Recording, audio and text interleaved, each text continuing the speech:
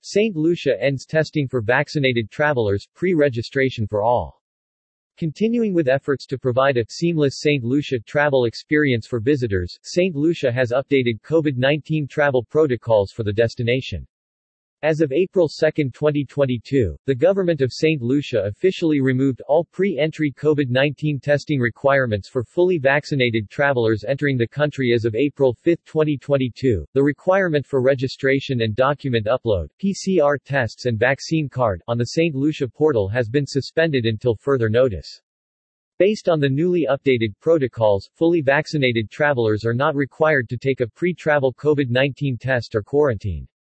Vaccinated travelers must provide a valid vaccination record as requested on check-in, boarding, and entry to St. Lucia.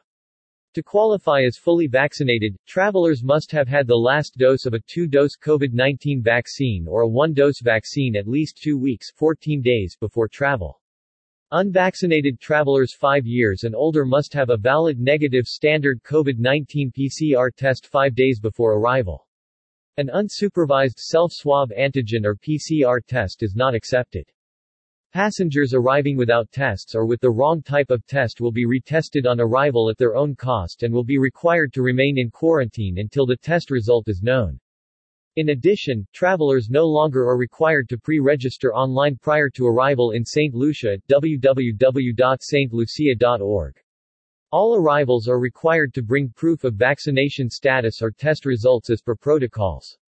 International travelers and returning nationals must complete a health screening form before disembarkation in St. Lucia for ease of processing on arrival. More than 90% of arriving visitors to St. Lucia are fully vaccinated. St. Lucia offers a wide range of COVID-certified accommodations, hotels, villas, B&Bs. More than 90% of hotel and villa staff across the island are vaccinated, with some hotels reporting 100% vaccination rates.